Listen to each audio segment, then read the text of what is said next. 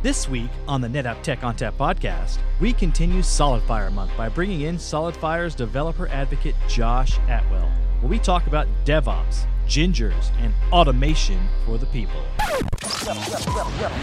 Welcome to the Tech on Tap podcast with Justin Parisi, Glenn Sizemore, and Sully the Monster.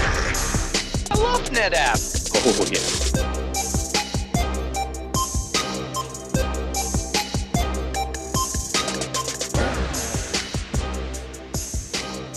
Hello and welcome to the Tech on Tap podcast. I am Justin Parisi, and sitting next to me is... Andrew Sullivan? No! I screwed No, it up. you are not Andrew. I am? I'm not?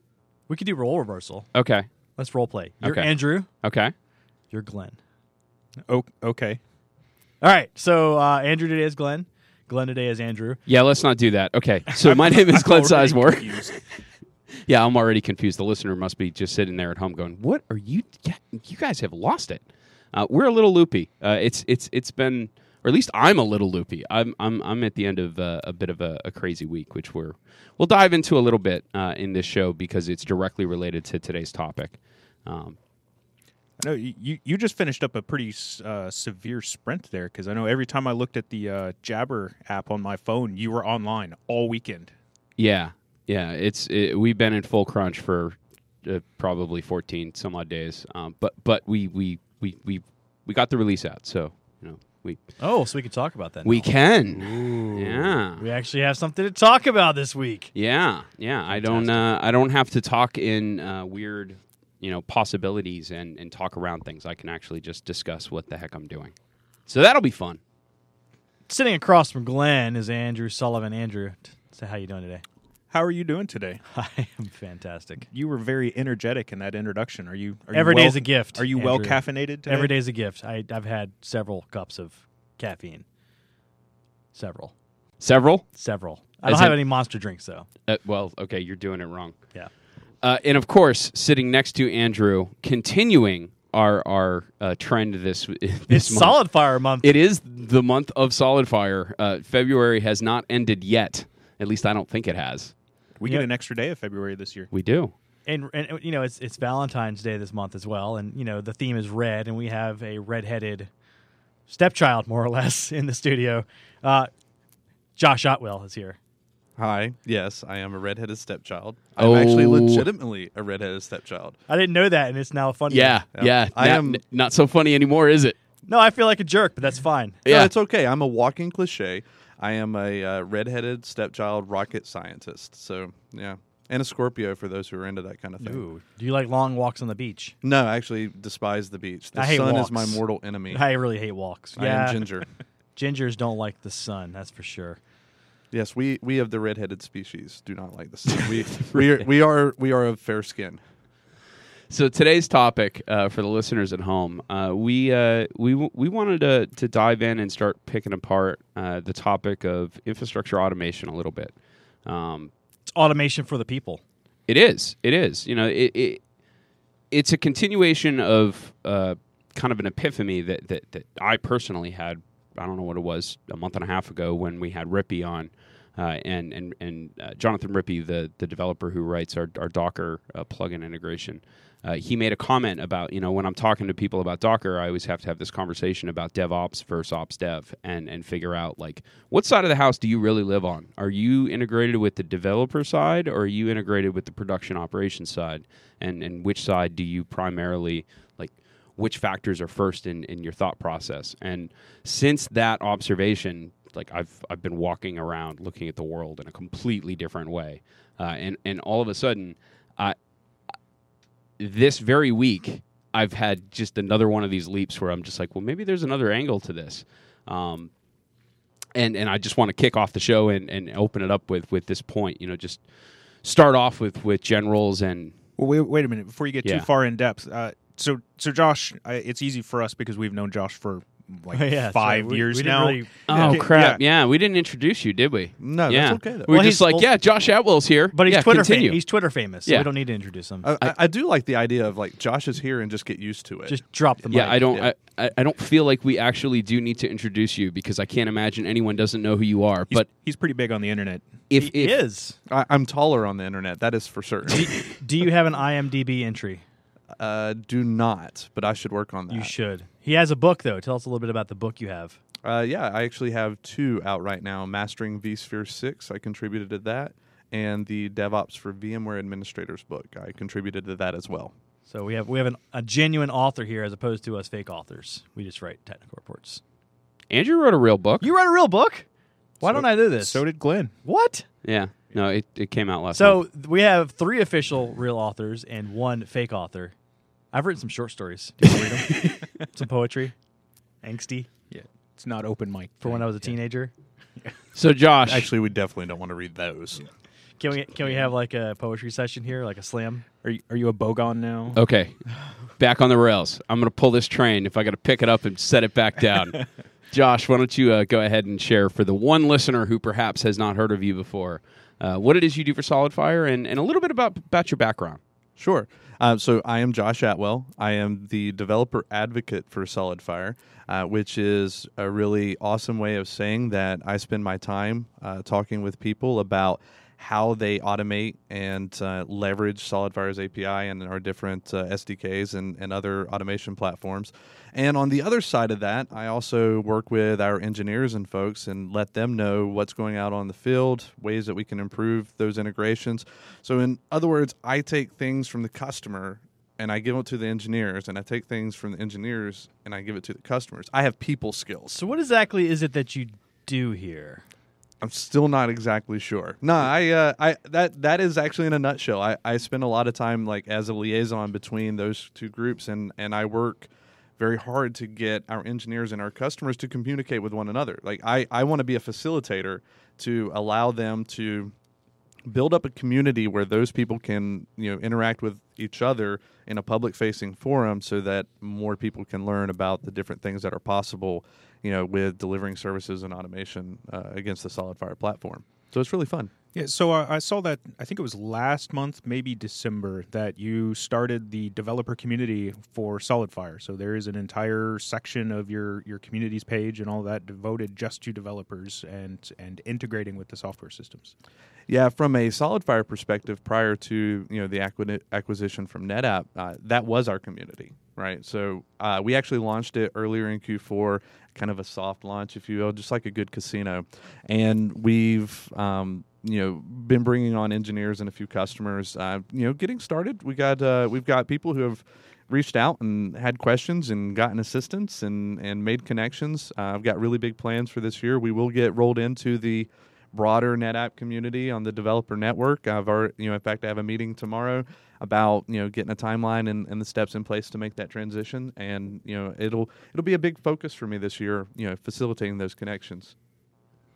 That's fantastic. I know we've had decent adoption of the developer community on NetApp's own community network, right? So community.netapp.com.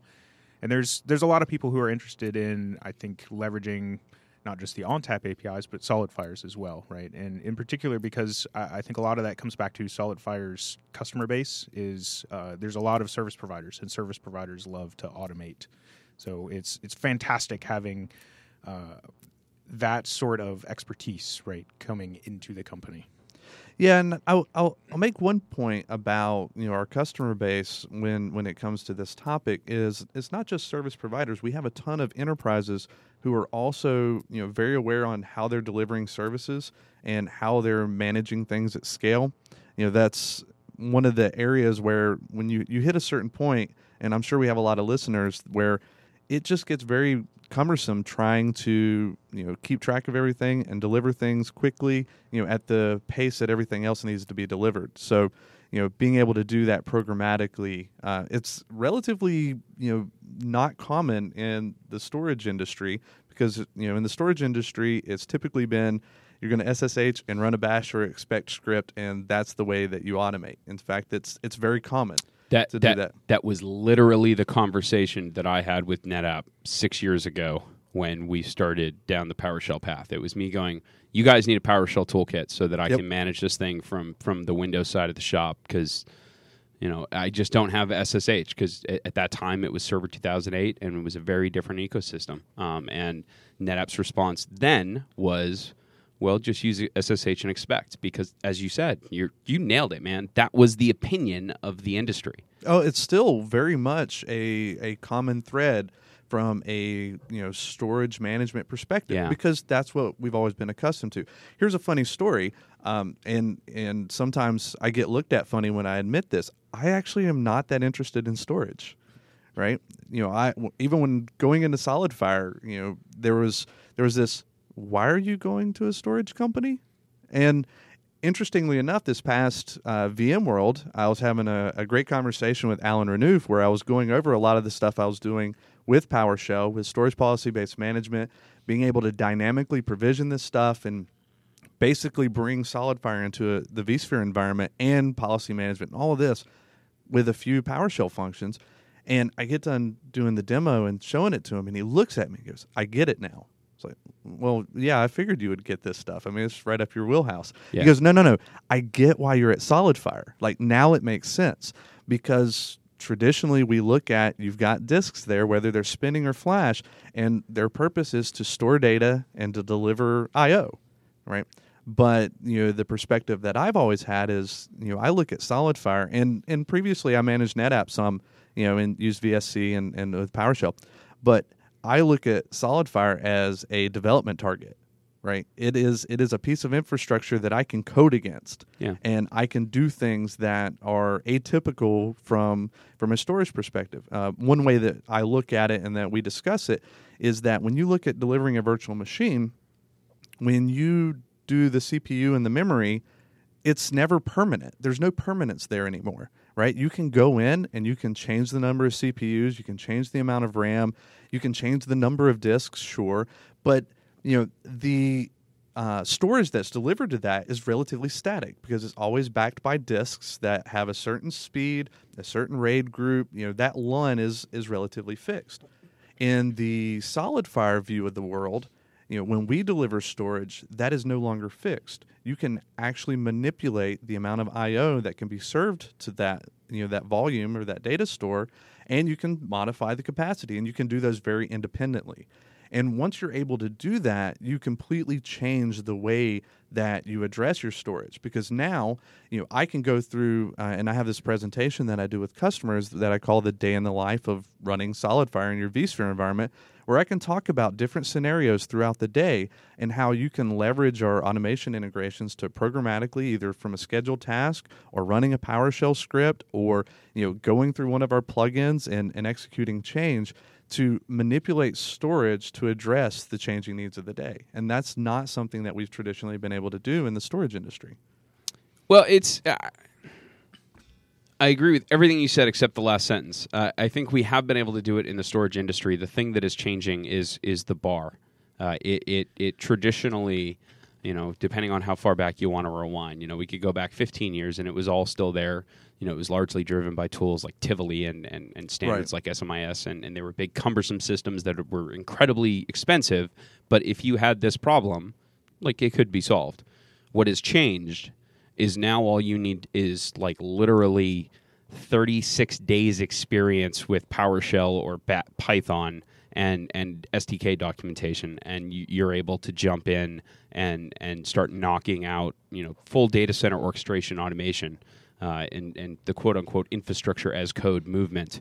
That bar is just so much lower now that really there's no excuse not to be doing it. So yes, I agree that the bar, right, the threshold to entry is much lower, right? I mean, case in point, right, the really great, easy to use RESTful interface to, Elements, right, on the SolidFire platform, right? Zappy's existed forever, right, on NetApp, but it's gotten easier to access over the years, right? The PowerShell commandlets, right? The PowerShell toolkit is a great example of that. I think what's starting to change, though, is the mindset of administrators, right? Because, Glenn, you and I used to work together, right? Way back in 2007, 2008, we were automating against NetApp systems then, right? The difference now is that, storage administrators and DBAs are a lot alike, right? They are trusted with the most valuable asset at the company, right? Yep. DBAs typically, especially if it's a relational database, Oracle is the stereotypical example, right? That's where the actual the money, because Yep. data is often actually money, right? Resides, right? Storage system is the same, so you end up with these ultra conservative administrators in those positions, and they simply don't trust automation, and that is changing as we go forward as applications are bringing some of those features up into their level, right? In other words, instead of the traditional platform 2 type applications where they assume the infrastructure is infallible, right? The storage will never go away. The storage will always store my data, and it will never nothing will ever happen to that. The network is always there. I can always communicate between my different software instances. Yeah. And platform 3, right, where now you have these highly distributed applications that know that none of that's true. So they are bringing a lot of that on board, and it's allowing a lot more flexibility for those supporting roles, I think, in order to provide additional services in a more automated and a more flexible manner. But to come full circle and go back to the point that I was making at the top of the show before I so rudely remembered that we hadn't actually introduced Josh yet. The observation that I have made, and I don't know that this is true, it's just something that I'm starting to think, and I'm going to do what I've been doing lately and just talk about it on the internet and see if people start yelling at me, because that seems to be a pretty quick way to flush ideas out. Val, when we had Val on the very first time, he introduced me to his favorite book, a book called The Developer is the New Kingmaker, which basically just outlines the fact that in the 21st century, every single organization on the planet has software that's in their money-making path. There's software in between you and revenue. And the developers that write that software, they decide who wins. It's not your idea. Your ideas are worthless. It's the execution. And it's whether or not it was executed at a high enough bar for your customers to look at it seriously and go, yeah, I'll pay for that. Here's my money. By the way, I had to blood and sweat and tears and weekends and missing birthdays to get this money, but I'm going to give it to you because it's worth it, right? There's value here. There is something very similar that happens inside the infrastructure side of the house that I don't think is really talked about. There is a similar king-making occurring, except it's the infrastructure automation guy. It's the ops dev guy, right, or gal. It's the individual who's sitting there in the data center looking at it going, listen, guys, stop with the platform 1, 2, 3 stuff. I can automate everything inside this room. What do you want deployed? I'll build it, and I'll build it at scale. Like that jump and that mindset, it really is the same, or at least I think it is. I think it's the same jump that IT organizations need to make from an infrastructure, like how do you manage this thing? How do you interact with it? Perspective that businesses have made towards their internal development. Businesses no longer look at internal software development as cost, right? They understand that it's a value chain. It's how they make their money. Your infrastructure is the same way. It really is. Yeah, and I think we're saying absolutely the same thing, right? In that infrastructure is not just a cost center anymore. Yeah. Right, and whether it's the application architecture plays a role in that, but ultimately it's providing a service in an appropriate amount of time with an appropriate SLA. Yeah, and one of the things I also talk about frequently is what I call the infrastructure developer, and this is where you have essentially a software developer who is consuming the APIs that are now made available. Whether it's and we'll throw out like AWS and cloud platforms, yeah. Right? They have APIs, sure do. And you look at now we're starting to see more companies produce more robust and more capable APIs for on-premises infrastructure.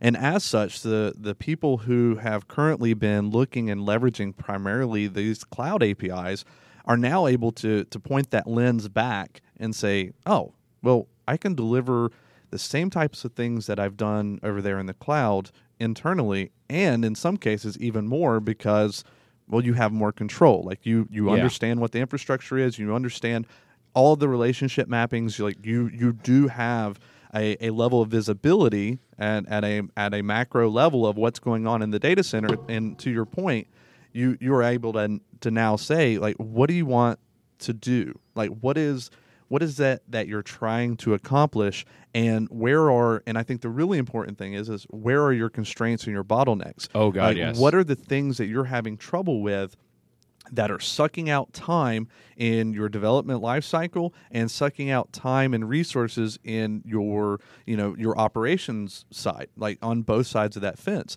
And I find that we're going to see a growing rise, a big rise of what I call the infrastructure developer, because these are the people who are going to be the on-premises, kings, in the environment, because they are going to affect the most value add impact to the business. Yep. And they are going to be the ones who are going to have to, really help be the glue that makes a DevOps approach, even in organizations who aren't mature enough to adopt a full DevOps mode and to be able to have that culture, and are just too big in their own minds to be able to adopt that in a reasonable period of time. Yeah.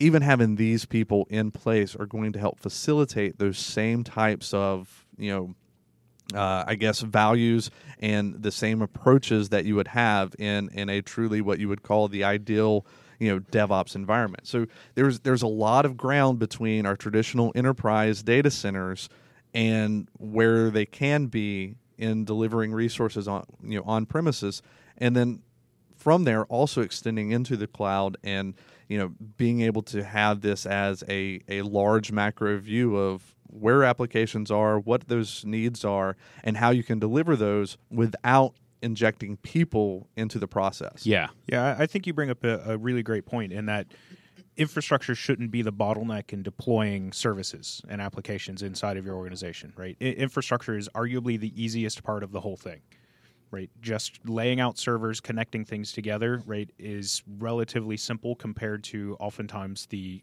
complexity inside of the applications. Well, I mean, it can be. It depends on how you go about doing it, right? You can introduce a whole bunch of problems into an architecture, and you can make the whole thing just a heck of a lot more painful if you screw up the infrastructure in the smallest way. Yeah. So it's a tier that is very intolerant to mistakes.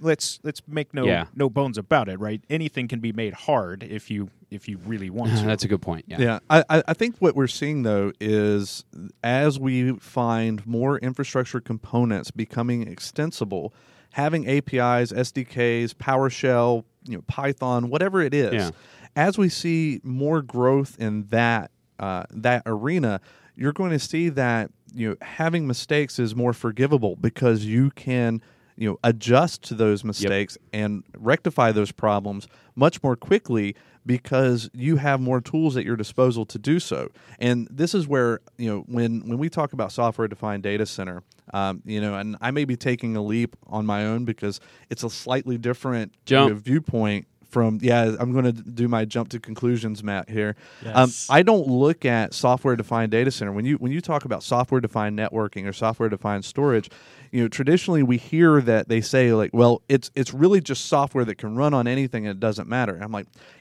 I don't really buy that. I think that's one element of software-defined. I think what really makes software-defined is that when you are able to modify the data center programmatically with software, with code, either by initiating it yourself as an individual or by having it done automatically based on feedback from the environment, where the environment says, hey, this link is down, right?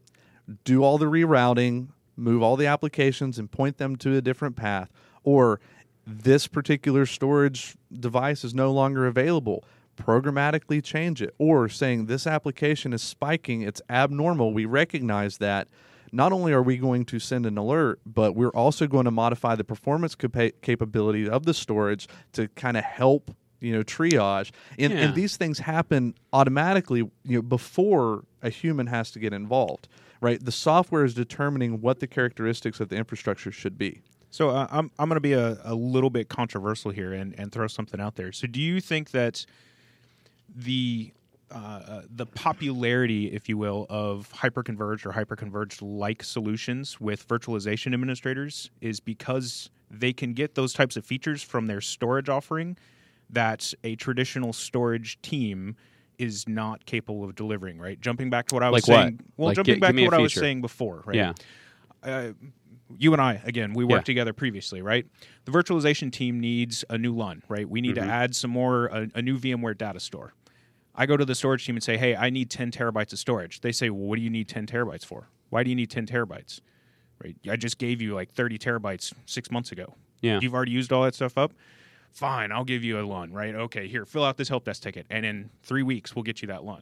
As opposed to, I just provision the storage off of whatever I manage as a virtualization administrator, right? I'm having IOPS issues. I'm having latency issues. Well, so I I control that Yeah, resource see, as opposed to getting those services in a much more seamless manner from the storage team. So I think we're talking about the same thing, but I'm talking about it at a completely different scale and a completely different problem set. Yes, different scales, absolutely. Yeah. So to me, they're both coming at the same problem from two different angles. And if you really want to get down to the brass tacks of it, the brass tacks is development cycles are shorter and the technology is more complicated, right?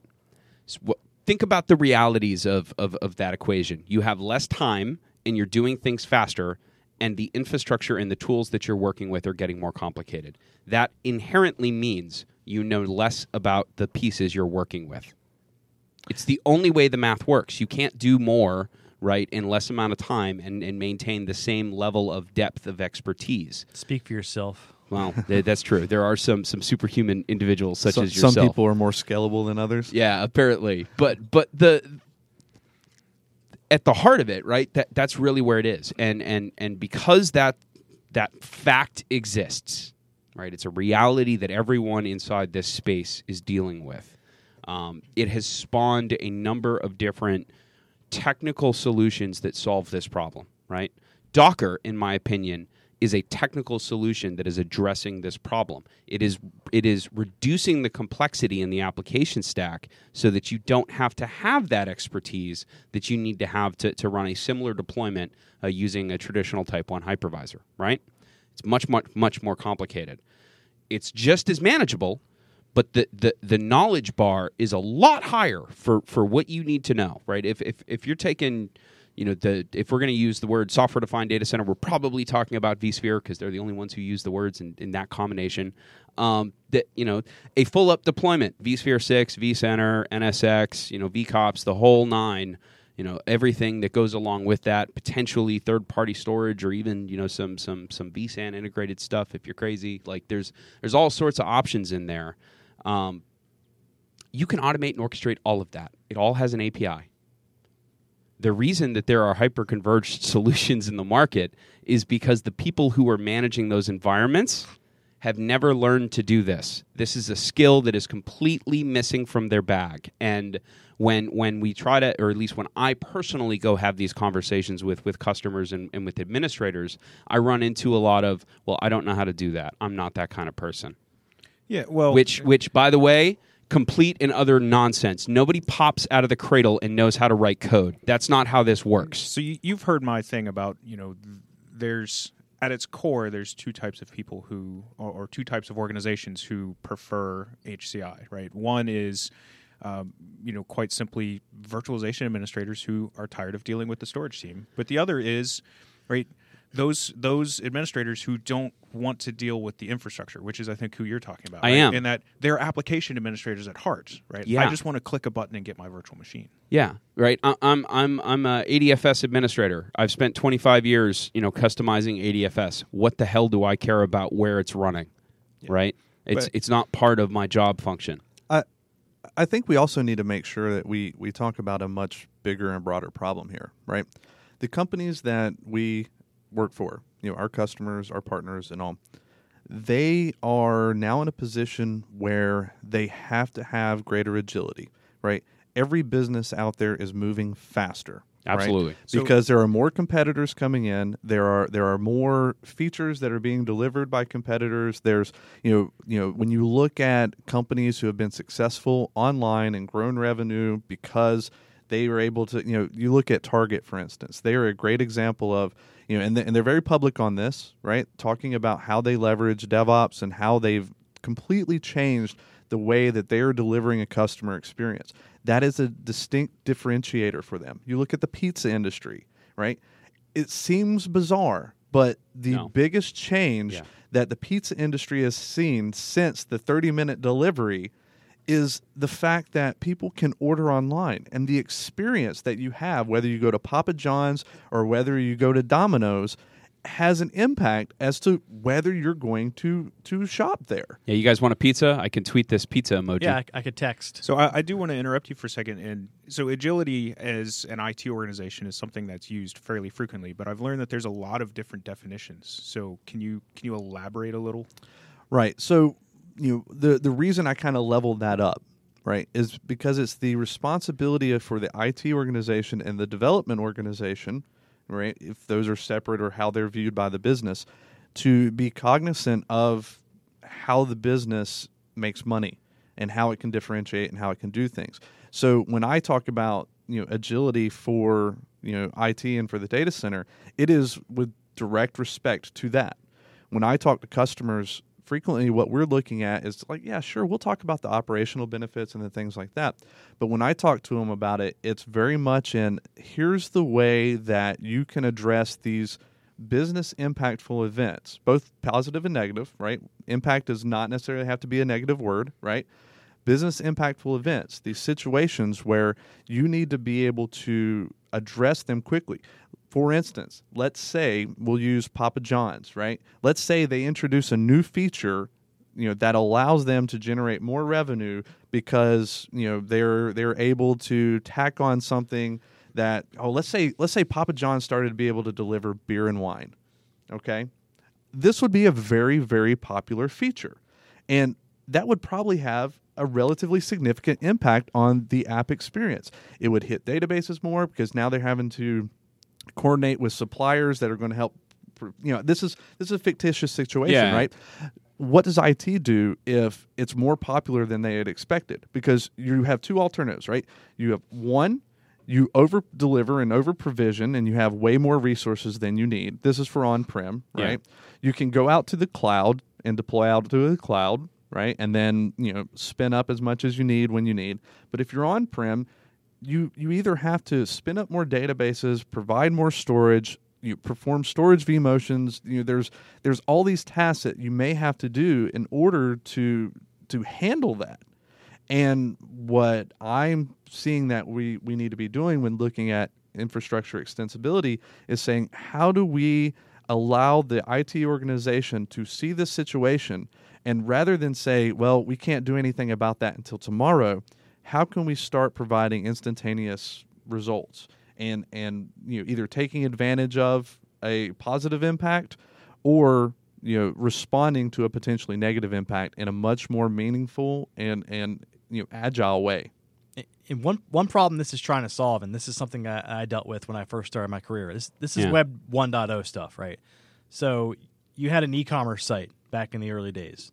And if you were an admin and your company was about to announce a big sale the next day or whatever, you were like on call for 24/7 for the next week. You were worried about the web servers frying. You didn't have enough storage. You didn't have enough CPU. You knew things. The website always went down. That's what happened, right? Inevitably, it went down. I've literally got the mayor over my shoulder. Yeah. The website went down because you were never ready. You couldn't be. There was no physical way you could do it. Now there is. Well, and they're still not ready. And you're still not. But they still there's go down on launch. But there's a way to do it now. You're more flexible. You have virtualization in play. Well, the difference is now they go down on purpose. They go down because they demand. No, they go into it saying, we've built an auto-scaling application. We're just going to throw workload at it. It's going to fail for 2 hours, and then it'll scale out, and then it'll be right-sized for the workload. Like it's architecturally, like you go right. They still break, but they break on purpose now. Well, but that's the point, right? That's next generation application development, right? That's where you start talking about cloud native apps. That's where you start talking about where the infrastructure doesn't matter. No, right? but you the know what though? Availability in the application. So this is where I don't agree with just about everybody else who has this conversation. I don't draw a line between these three different environments and say this is possible with this, but not with this. Like these approaches are possible in all of these environments. You can programmatically manage. Your give me your oldest, scariest thing out there on the planet, right? Go into our oldest accounts that we've got with big, massive, AX arrays running healthcare apps that haven't been touched since 1992. Those can still be automated and managed. It's literally a design principle. When you encounter a change, what is your reaction? Is your reaction, let me go find the GUI and find the wizard, right? Or is your reaction, let me go open up some documentation and try to figure out, how I'm going to manage this thing? And that key knee jerk of which tool do you open, right? Do you reach for the bag of tricks and you're going to, maybe it'll take me an hour instead of 5 minutes because I've got to go figure out what this API is and I've got to do some testing and I've got to, do some exposure. So, each individual task will take longer.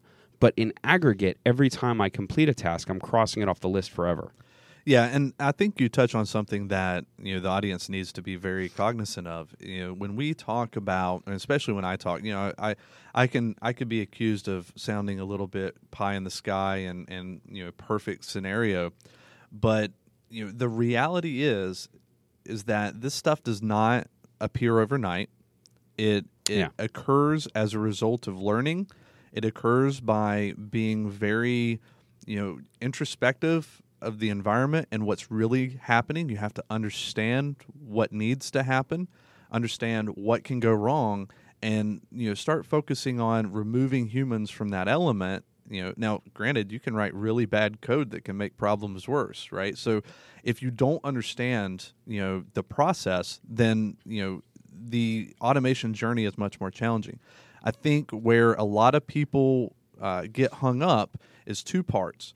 One, there's not enough support to do what they want to do on the platforms that they want to run, which is getting better across the board. Yeah. And then number two, there's a skills gap where they simply do not feel like they have a comfort level or a knowledge level to be able to execute on that. And that's in part why I think that we're seeing a big rise in what I was describing earlier as an infrastructure developer, because these are people who honestly are not infrastructure people. They are software developers who know how to consume APIs, who are basically being taught what infrastructure does, right? Because they consume these resources. They just have never been allowed to touch these resources. And now they have an opportunity because they have a much broader view, depending on where they originated, they can have a much broader view on what the full process is, and that's why they can make the larger impact, right? They don't have to learn how to code. They already know how to code. And then they can provide more capabilities to both operations and dev through services, that they can produce. So I'm an infrastructure developer, old school. Not infrastructure developer. I'm an old school infrastructure admin, right? I see the train coming. How do I get on board? Yeah, I mean, the first thing to do is right on with what Glenn was saying. You have to start identifying things and start automating them and checking them off the list. And I talk about this a lot at VMUG user cons and VMUG events and things like that. What it really comes down to is identify a problem, identify or a task that you do frequently, manually, that takes time, and figure out how to automate it. Now, the first place to go to the community, right? And I believe PowerShell is probably still the best and lowest barrier to entry, followed by Python. Yep. Right. Learn one of those two. I don't care which one. Yeah, me neither. Pick one of them up. It really doesn't matter as long as it works, right? Right. And then here's the other thing, right? If you start looking at things like Puppet and PowerShell DSC, those two are actually almost interchangeable. So regardless of which environment, like what ecosystem that you are drawn to. So and that's the other thing that I really wanted to get to on this topic, which is the fact that whenever whenever we get on this conversation, at some point, Andrew, great question, right? It's absolutely needs to be asked because it's Great something question, that, Andrew. that the listeners deal with all the time. Okay, all right, Glenn, I hear you. You're telling me that I need to quit opening up System Manager and start opening up some shell, but I've been doing this for 25 years, and I'm already working 14-hour days. Like, seriously, come on, give me a break here, right? There's the key, right? 14-hour days. Bingo. Right? That's not sustainable. No. And there's two ways that you can really deal with that problem. The first is with a tool, and the second is bespoke. The tools that we traditionally used were very like task specific. They were very one off. Things like VSC are amazing, right? They make it very, very simple to manage a product that you're not familiar with. But they can only handle the workflows that they've been, specifically built to do. And if you want us to add a function, we have to go through a development cycle to add that functionality. And if you don't like the way we do something, too bad. You go into the bucket, you get prioritized with everybody else, and if we end up setting a setting to 12 that you wish was 13, well, guess what? It's going to be 12 because we're the ones who are setting it. If you set it, you can set whatever you'd like to set. Yeah. Right? And the tooling to do that is going through a transformation where the skill bar is about to come down to the ground. And we're going to have two different types of people who are playing inside the sandbox. You're going to have what the DevOps community calls toolsmiths and tool makers, and then you'll have consumers and users, right, teammates.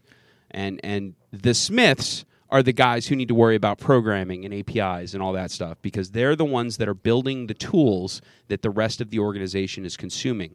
But the workflow is the important part.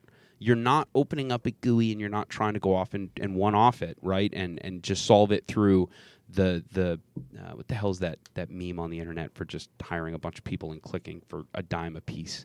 The Mechanical Turk or something like that? Yeah, that's an Amazon service. Yeah, there you go.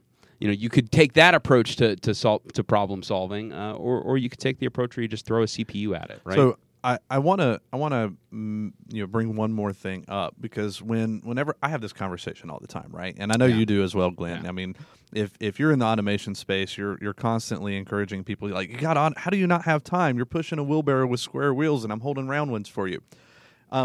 The audience I want to listen to now are people who manage groups. And here's the thing: your people probably really want to do this. Your environment needs it, right? You're going to get value. I have never met an organization that implemented automation that didn't get huge returns. In order to accomplish that, it has to be a strategy of the organization. So as a leader in an IT organization, even if you're just the operations team for Windows or just the well, you're already using PowerShell, but if you're an operations team for storage or VMware or networking, whatever, you have to dedicate at least one person. And I found that the most success happens is one person owns it to get started and to start checking things off the list. And what ends up happening, and I saw this at Cisco when I worked there as well, you start doing it and other people say, oh, can I use that? Absolutely. This is for you. Awesome. Hey, I went ahead and made a couple of changes for this other part of the environment. Is that cool? Absolutely, that's cool. Right? Yeah. And now what you've done is you have one person who is like your central point for getting all this stuff done and getting it started, but they're also basically feeding the fire. They're going, and you'll have some people who just don't use it. They just don't want to. They don't trust it. They've had bad experiences, something. And that's okay. Yeah. You don't have to have 100% of your people doing automation. Right? What you do is you get enough automation to where those people who don't want to do automation no longer have to do tasks that they were having to do manually. They can still keep doing manual tasks. They're just not doing all the same ones. So I got two things, right? So one, going back to talking to the managers, right, the team leads, stuff like that. Right, when we had Denise Cox on the podcast, early last year, maybe late 2014. Right, she was talking about My Auto Support, but she brought up a really good point in that the goal is to go from reactive to proactive at a minimum, and ideally preemptive operations, right? And getting there through something like automation is significantly easier. Well, it's the only thing that makes it possible. Like going back to Josh's point earlier about change rate and your ability to change, your ability to make a change in an environment, which is really the only metric that an operations team should be tracking in 2016. And don't give me your uptime. I could care less. Like, how fast can you actually get something done? Because that's what determines all the other metrics, right? When you're in a crisis, when you're in a fire, your ability to make rapid, safe changes is what puts the fire out. That's how you get out. We'll ignore the ITIL change process for a moment. Well, there's that whole mess. You know what though? Great in theory, in practice, completely worthless. I wouldn't say completely worthless, but again, used to be an ITIL practitioner, right? All that Yeah. other stuff. It is a framework of recommendations, not laws. So the other thing I wanted to touch on, ITIL apologist Andrew Sullivan. So Josh, you briefly mentioned Puppet Chef and the desired state configuration stuff. So I think a lot of people lump all of those in together, right? Automation with desired state configuration tools and all that other stuff. Yeah, they shouldn't. You're right. And yeah, I'd really love to hear you, elaborate on the differences, the use cases, right? When one is more appropriate than the other, and why people should use them. Wow, this could be an entire other podcast, but so I'll kind of keep it down and narrow. I look at anything that's desired state. Think of the actual words that I just said. Desired state. Yep. This is where you want to maintain an identity on a piece of IT property asset, right? Whether it's an operating system, an application, whether it's a component in the infrastructure, whatever, right? And you want to make sure that it stays that way in perpetuity until you tell it to be something different. And instead of going into the system and making it different, you change the identity. I try to use, I don't know, a lot of people probably didn't watch it. It was a Joss Whedon program called The Dollhouse. And it's a great example of this, to where you basically, everything is blank. Anytime you get anything, whether it's an application server or a storage system, a network device, when it shows up, it is blank. Yeah. Right? And in the show The Dollhouse, everybody's blank. And what they do is they imprint this person with an identity to go out and perform a certain task, right?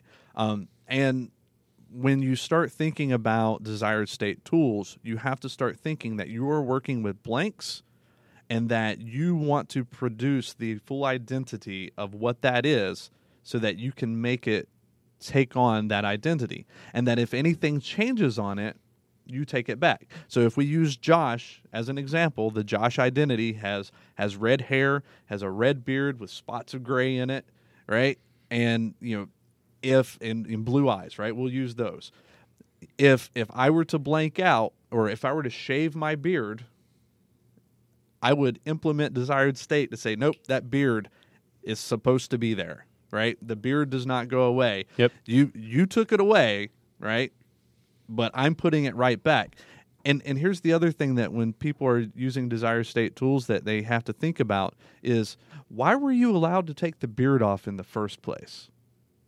Right? Why did you do that? Yeah, who told you could do that? Yeah. And where is he? Because I need to go talk to him. Well, no, and it doesn't necessarily need to be. Okay, so I was just trying to look it up because I can't remember the book. I'll find it, and you can put it in the show notes later. But it's focused on dealing with blame and how you handle and adopt blameless IT. Yeah. And what it came down to It's is super in this important story. stuff. Yeah, absolutely. Yeah. So in this story, somebody essentially took down the network for this big trading firm, this bank type environment, and he was fired. And what in the story, what they came up with was, like, he was not the root cause, right? Yes, he was the one that implemented the code or whatever. Like he entered a command, and it essentially took down the network. But he did a very common task, and it shouldn't have taken down the network. So what was the root cause? Was the root cause that there was something buggy in the code on the switch? Was the root cause the fact that he was able to execute the command? Where was the root cause? And so it's when you look at that scenario, like, well, how were you able to take off your beard?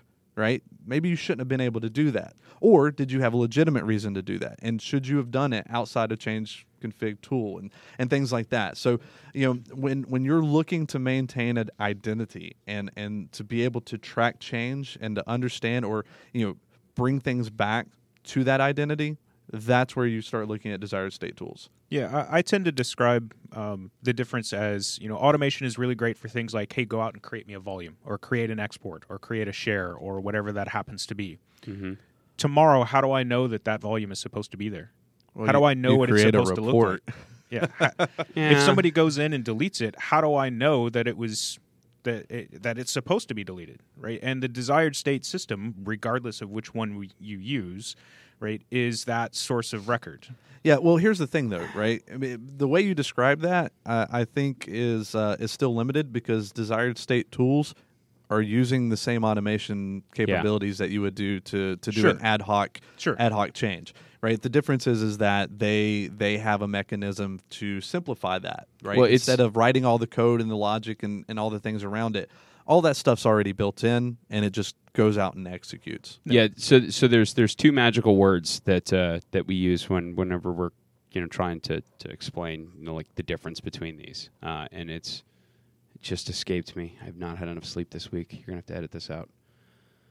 Real Magic. time. No, idempotent, and imperative. Thank you. So there's two words that we use when we're explaining this to people because, in my opinion, it really kind of succinks the entire conversation. When you're dealing with a automation platform, you're making what's known as imperative changes, and what that means is you must know the current state and the transitional state in order to get to the end state of an environment. So to give you put this in actual words that mean something. I've got a VMware data store. Its current size is 1 terabyte, right? And it's out of space. I need to make it bigger, right? The imperative way of going through that is to write a monitor, which goes through the data store and looks at how much space is in it, right? And then goes through and do I have enough space? Okay, no, I don't. Well, let me go through and I'll walk the tree and I'll make everything bigger, right? Knowing the current state, the state that it needs to go to in between, and the final state that you want to the object to be in. That's complicated, man. And teaching someone to write code that can go through those three phases safely at scale with logging and security taking and accounted for it's hard, right? That's a challenge. With desired state systems, you skip the first 2 steps and you just declare the end state of the application stack.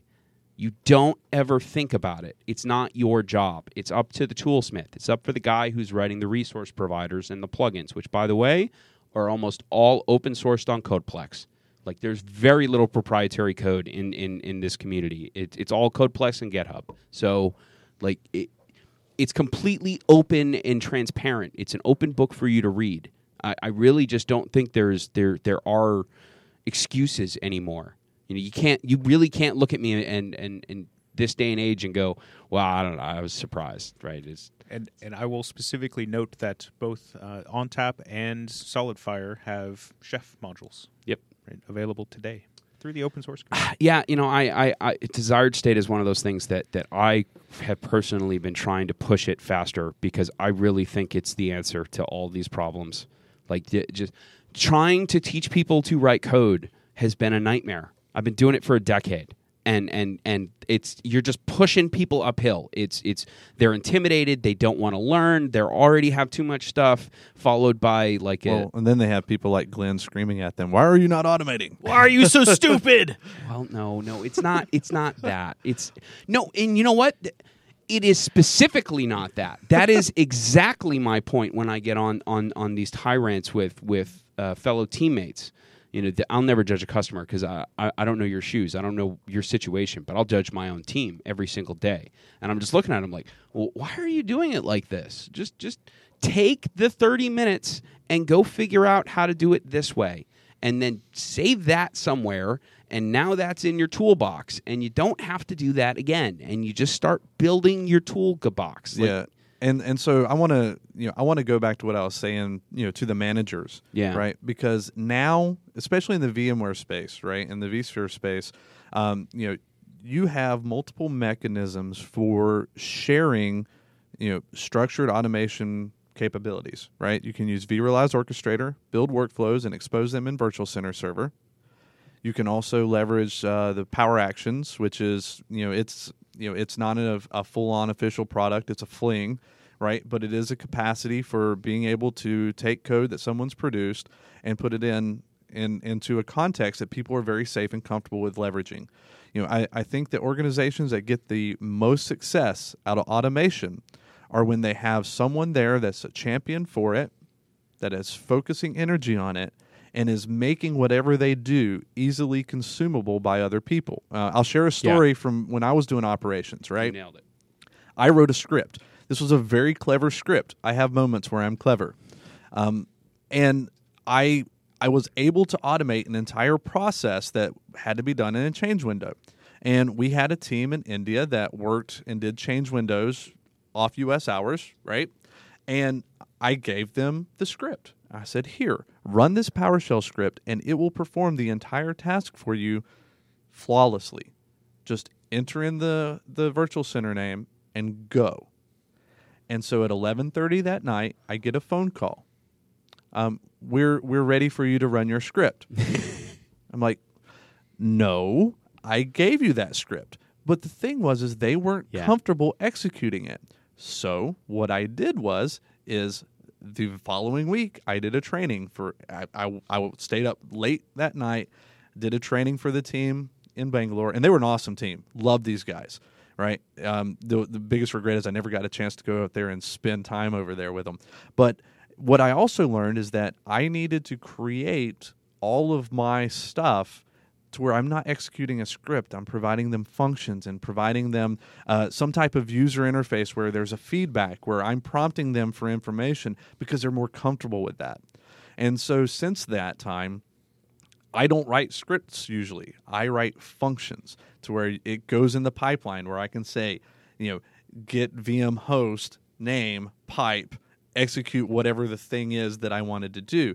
And I found that by doing that and focusing energy on making it simpler for people to consume, they're more likely to consume it, the quality is better, and then regardless of what you're leveraging, it's going to get implemented, and it takes that intimidation away. Yeah. I'd argue that it wasn't simplicity there, because running a script is double-clicking, typing in a command, and the CLI. The challenge there is the fear of the unknown. And if I don't know what this thing does, and I'm not used to doing it, I'm going to be less likely to want to do it. If I have a button I can click, so I'll do it. Well, yeah, but that goes to my point, right? The intimidation factor in that not understanding what it does and things like that, that is a problem. Right. Right. It is. But and so the two ways that you address that, and you have to address them both at the same time, is you have to train up the people that are going to consume the automation, and you have to make it as simple as possible for them. Now, maybe you just teach them how to dot source things and they'll be comfortable, but that's not really how scripting and automation generally works. It usually requires some knowledgeable input in order to accomplish the task.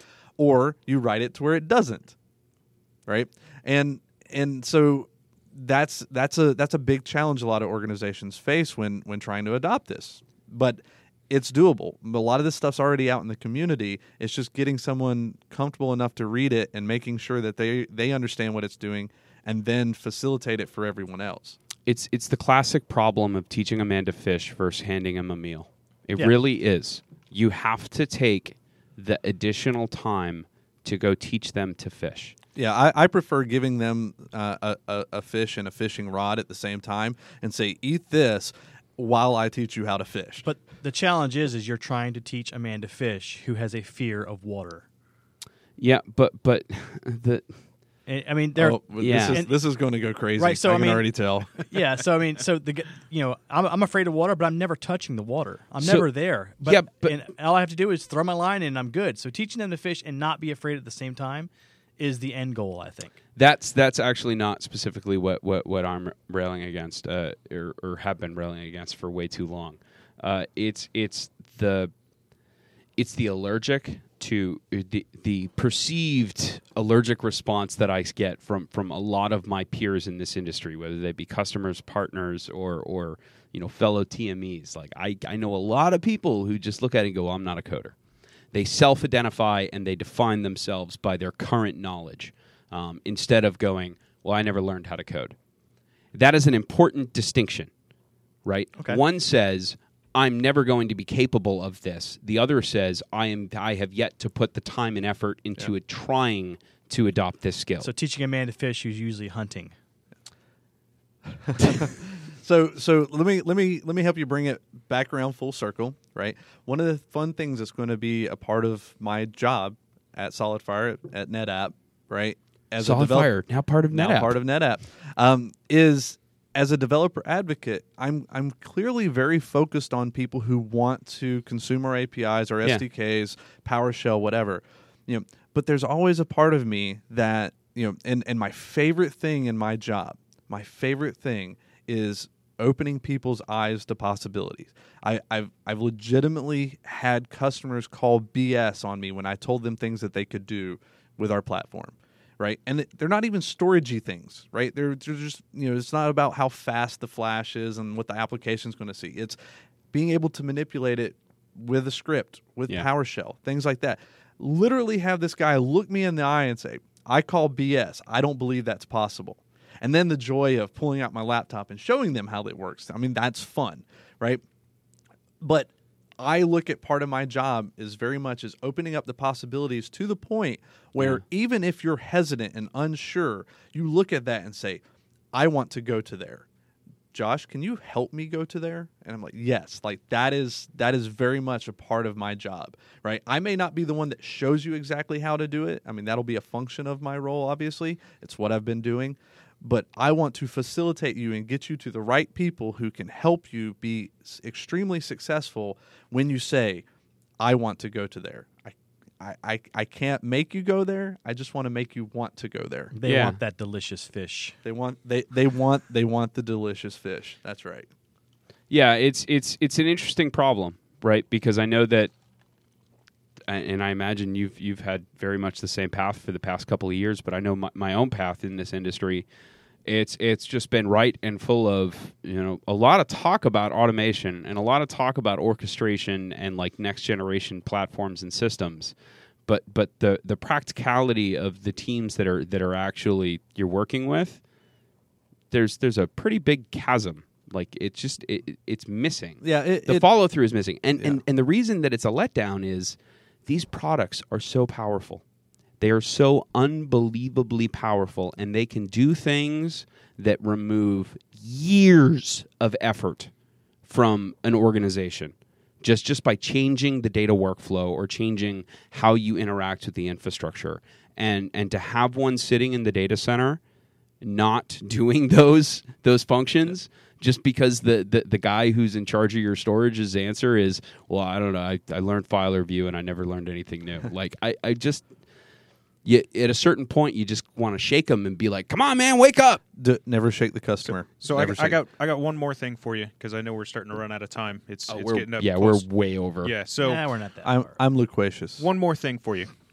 Right. So I have encountered on more than one occasion, right, customers who they refuse to automate because of the impact. And by that I mean, what happens if you accidentally type the wrong thing? And instead of impacting one volume or one of your tenants, you impact all of them in a similar period of time, and it's a genuine fear. Yeah, no, that is a genuine fear. Here's the thing that I've seen. What happens when you do it manually wrong and you don't know which one you did it to, and the fix is a lot longer than the screw up, right? So what I generally recommend to people is if you're going to do something and you have trepidation about it having a negative impact, don't do it until you've already written the resource that will revert it back.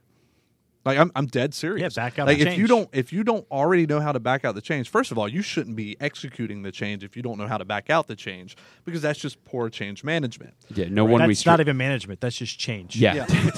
No one way streets. Yeah, and I think the fear, I understand the fear. but it's illogical fear, right? And that's fine. Like, we are humans, like, we have illogical fears all the time, right? Like clowns. Yeah, Spiders. I think spiders is a legitimate Terrified of logical spiders, fear. yeah. No, but like it is an illogical fear, right? The fear that you're going to screw up massive amounts of things versus small amounts of things, right? Yes, you may mess it up, but you can fix it back the way it was very quickly, or don't do it, right? You can fix it back the way it was, and then you know what not to do. You know how to go back. And it also goes to the other thing I always tell people. Always test in production first. No, just kidding. Never test in production first. Never, right? Yeah. You always need to test somewhere else, Yep. right? To make sure that it is doing what you want. I like to live dangerously. There is no test. Yeah, so I'm gonna plug the SolidFire GitHub repo for PowerShell, because on there we have one of the there's two things that whenever you would bring SolidFire into a vSphere environment that you have to do. A lot of times we'd have customers who may be moving from Fiber Channel to iSCSI, and it's kind of a new thing for them, which is cool, right? And then we'd also have the fact that our best practices for how vSphere should be configured for SolidFire is different than for NetApp or EMC or for anybody else, right? There's a lot of commonality there, but there's a lot of difference. So what I focused on early on at SolidFire as we got our PowerShell module out was, how do you implement new volumes into data stores into the environment and automate that?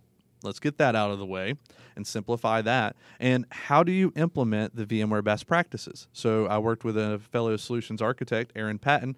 We figured out the configurations we needed. We figured out the commands that were required to do it. We wrote a PowerShell script that did it. I converted it to an advanced function, and now you can go in, you can say, this cluster, these hosts, execute this, here's parameters for which ones you want to execute, right? And here's another function that goes out and checks all those things to return a report to make sure that you have it correct. So if you were to go in and change your queue depth to something you didn't want across all of your ESXi hosts, and you're like, oh crap, that's bad, up arrow, change it to the value you want, and now it's back to the way it's supposed to be, right? Yeah. So I think it's an illogical fear. I think it's just, it comes down to being comfortable with what you're doing. Well, I agree with that. I just want to throw out there is one instance where it is a logical fear, and that is when you're dealing with remove commands on storage. Well, that's why there's a confirm. Yes.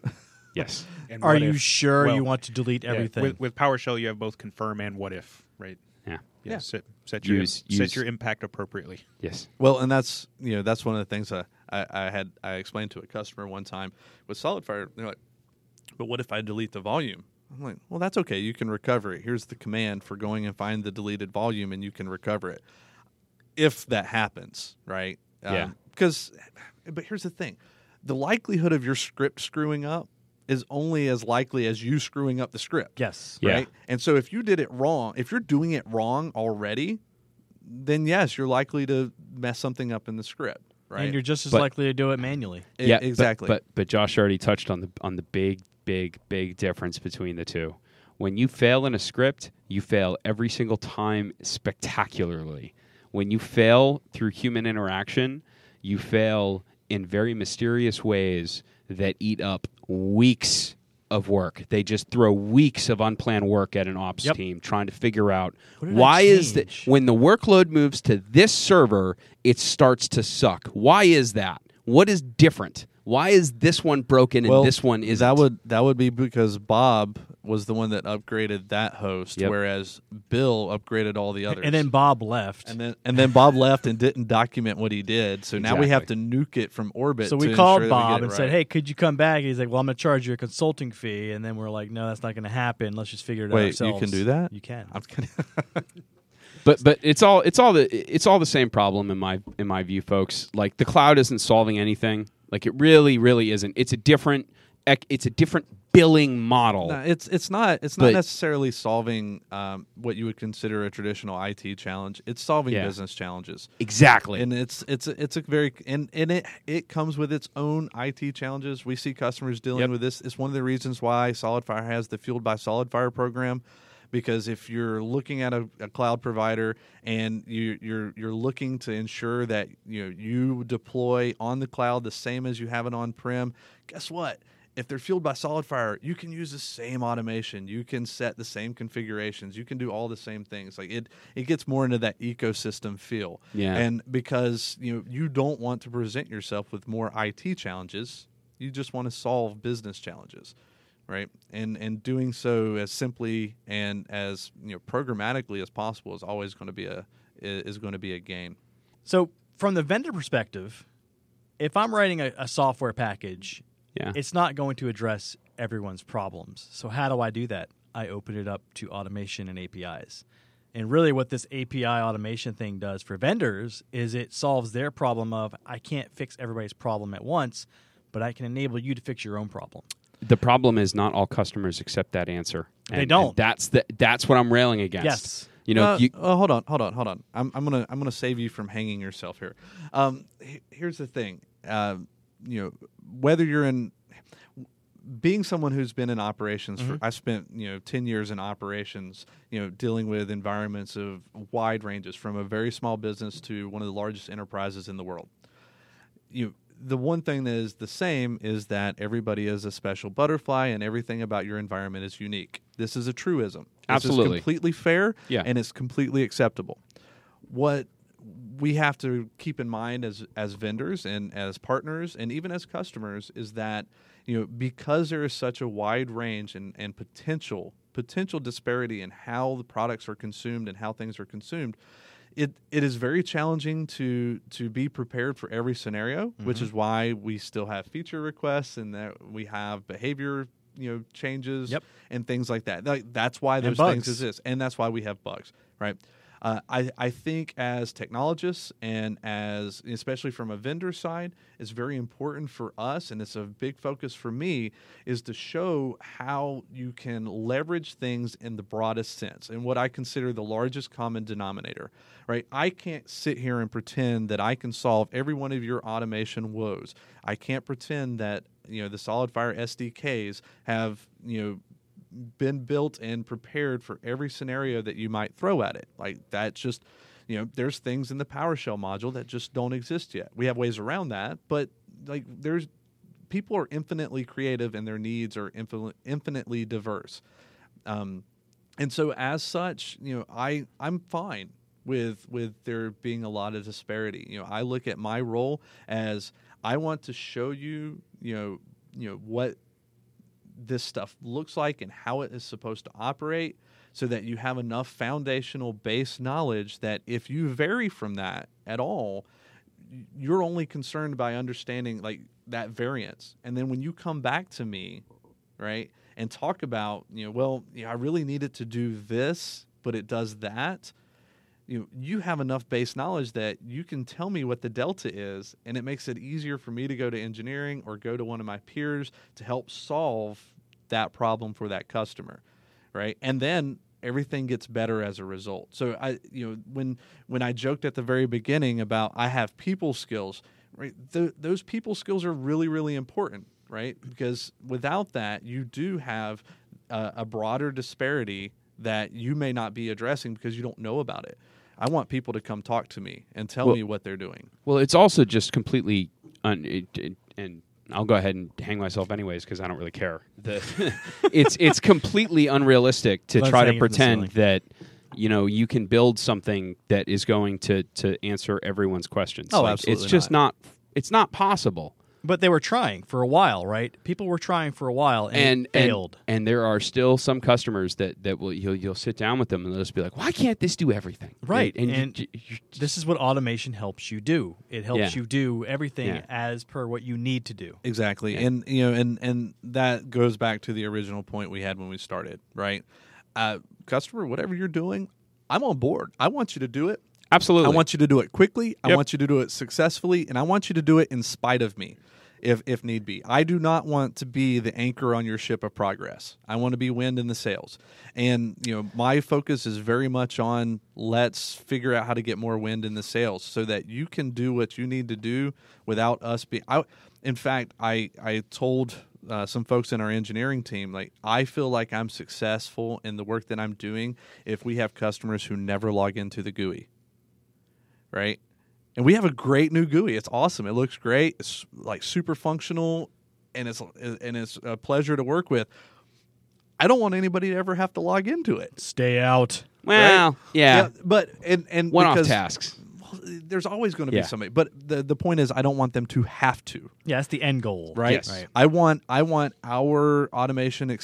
I want us to be able to take advantage of our extensibility in such a way that they can perform whatever tasks they need without going into the GUI. I mean, we have customers who deploy net new SolidFire nodes automatically with PowerShell, no hands on. Right. Nobody touches it. They plug it in. It gets DHCP and it gets added.